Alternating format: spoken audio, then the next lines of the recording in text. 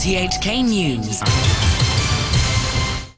It's 11 o'clock on Ben Che, the top stories. The cluster of COVID-19 cases at the Kwai Chung Container Terminal continues to expand, as officials reported another 74 new infections in the SAR. The government is looking to hire thousands of medical staff to help with its proposed mass testing scheme.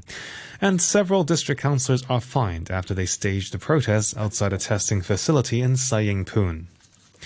A coronavirus outbreak at the Kwai Chung Container Terminal has expanded rapidly, with health officials reporting that 34 more people who work there have been confirmed with the infection. Dr. Chuan Shuk Kwan of the Center for Health Protection said most of them work for the same company, Wanggai Port Operation Services, and share a common area where they eat, shower and rest. The Wanggai company, because they have a resting room with some beds and toilets and tables and showers, and the workers there, they will share those facilities, and sometimes they sleep there to rest overnight. So it's just like a hostel, or just like a big family that people will share items and sleep in the same place. So that will contribute to the transmission, because it's just like transmission in the family. If you share items, you'll stay together, live together, then the chance of transmission is very high. There are now 63 infections linked to the terminal. Officials are planning to test 8,000 people who work there.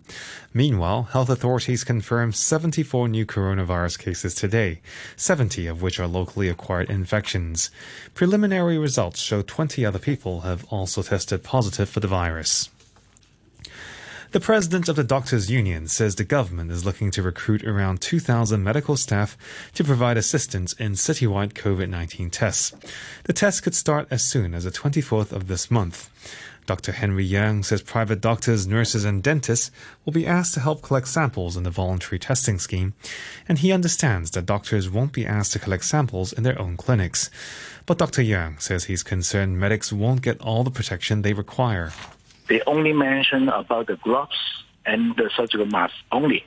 And we are afraid that they are not going to provide other personal protective equipment like the goggles, the clothes. These are all the essential elements of the PPE that we have to wear before we can do the swabbing exercise. I would warn the government that if they would not provide PPE to the medical personnel, I think they will not go there to do the job. Another cleaner who worked at RTHK has been confirmed with COVID-19. The male outsourced worker worked on the same shift as a female cleaner who came down with the infection last week. They cleaned the station's washrooms. RTHK disinfected its headquarters in Kowloon Tong last Thursday.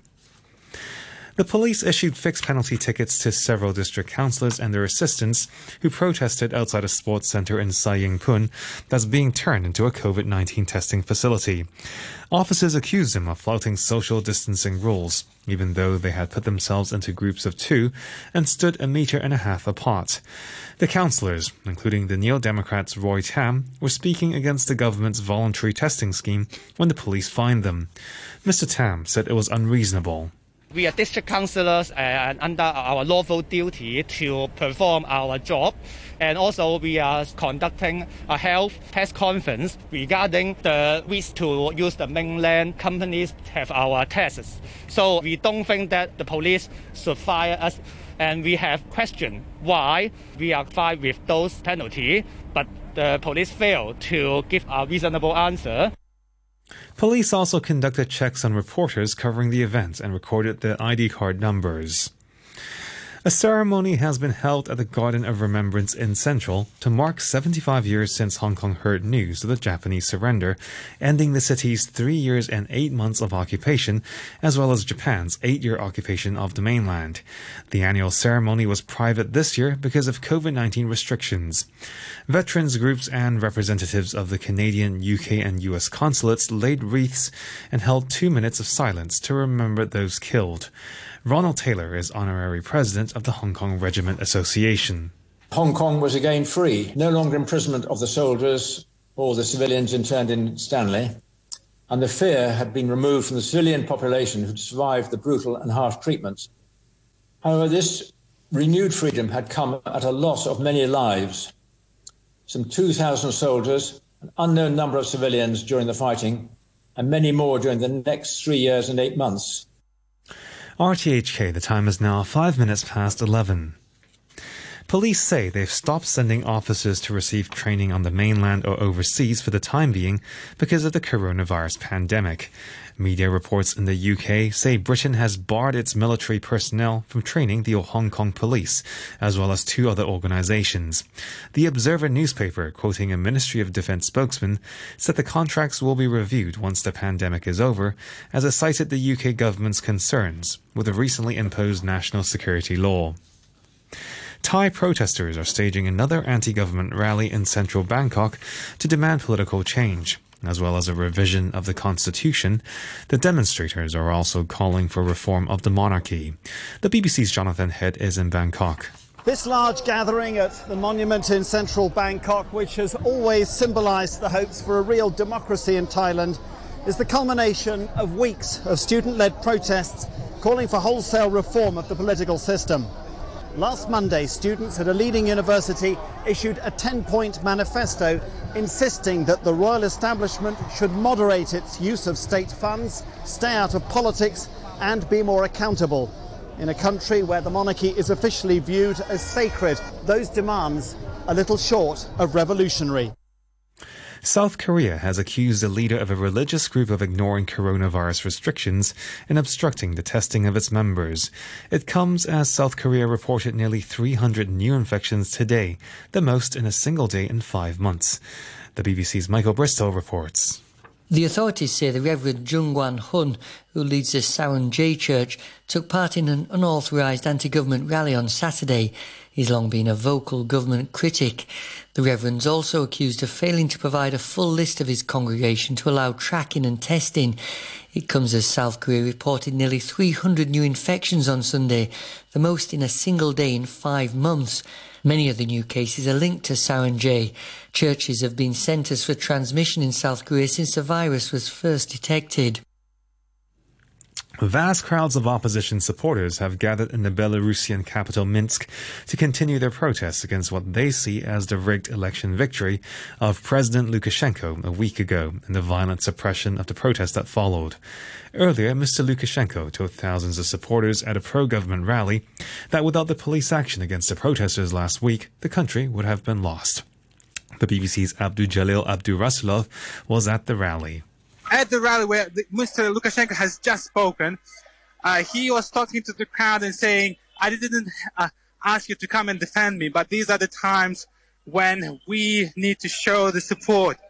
He keeps saying that the country is facing a threat to be divided, that the external forces are trying to divide the country, and this could lead to bloodshed. The Japanese operator of a ship that has leaked more than 1,000 tons of oil off the coast of Mauritius has confirmed that the vessel has split into 2. The BBC's Will Ross reports. Photos show the stern section of the MV Wakashio, including its protruding orange funnel and engine room, still stuck on the coral reef.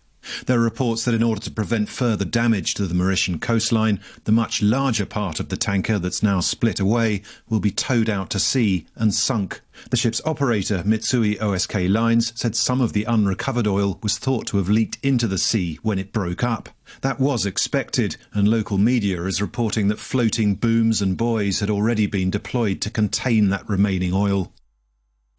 Archaeologists in Israel have discovered an ancient soap-making workshop that would have been operational about 1,200 years ago in the south of the country. The BBC's Alan Johnston has the details. This was a find made in the southern city of Rahat, where most people are of Arab Bedouin heritage.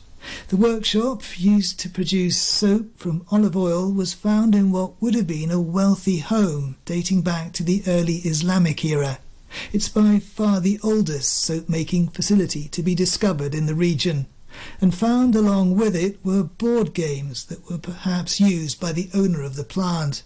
One of them, known as Hounds and Jackals, was first played in ancient Egypt before spreading to other parts of the Mediterranean basin. And finally, in sports, Lewis Hamilton has swept to a 4th win of the season in the Spanish Grand Prix.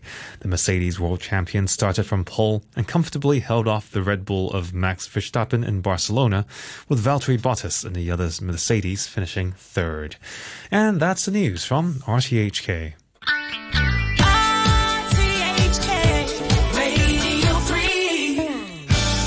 More music on the way. Yeah, little Luther Vandross. Here's a little Never Too Much.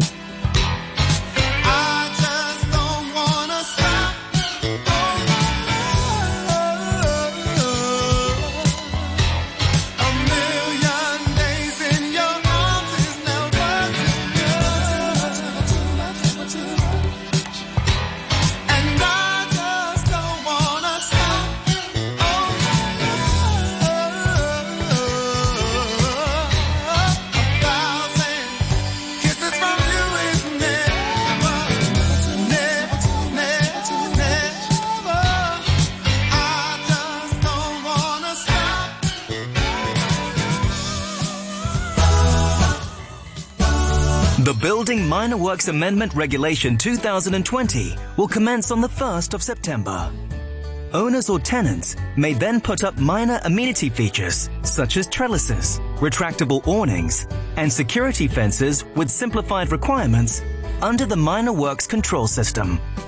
For more details, browse the Buildings Department website at bd.gov.hk. Radio 3. You're listening to Sunday Late right here on Radio 3. I'm your host, Michael Lance.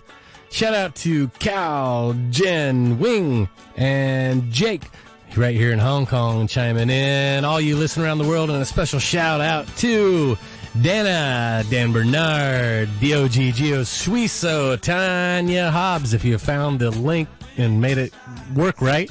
And a special thanks to Mom listening in back in good old Nebraska, the good life. Here is some Earth, Wind, and Fire, September.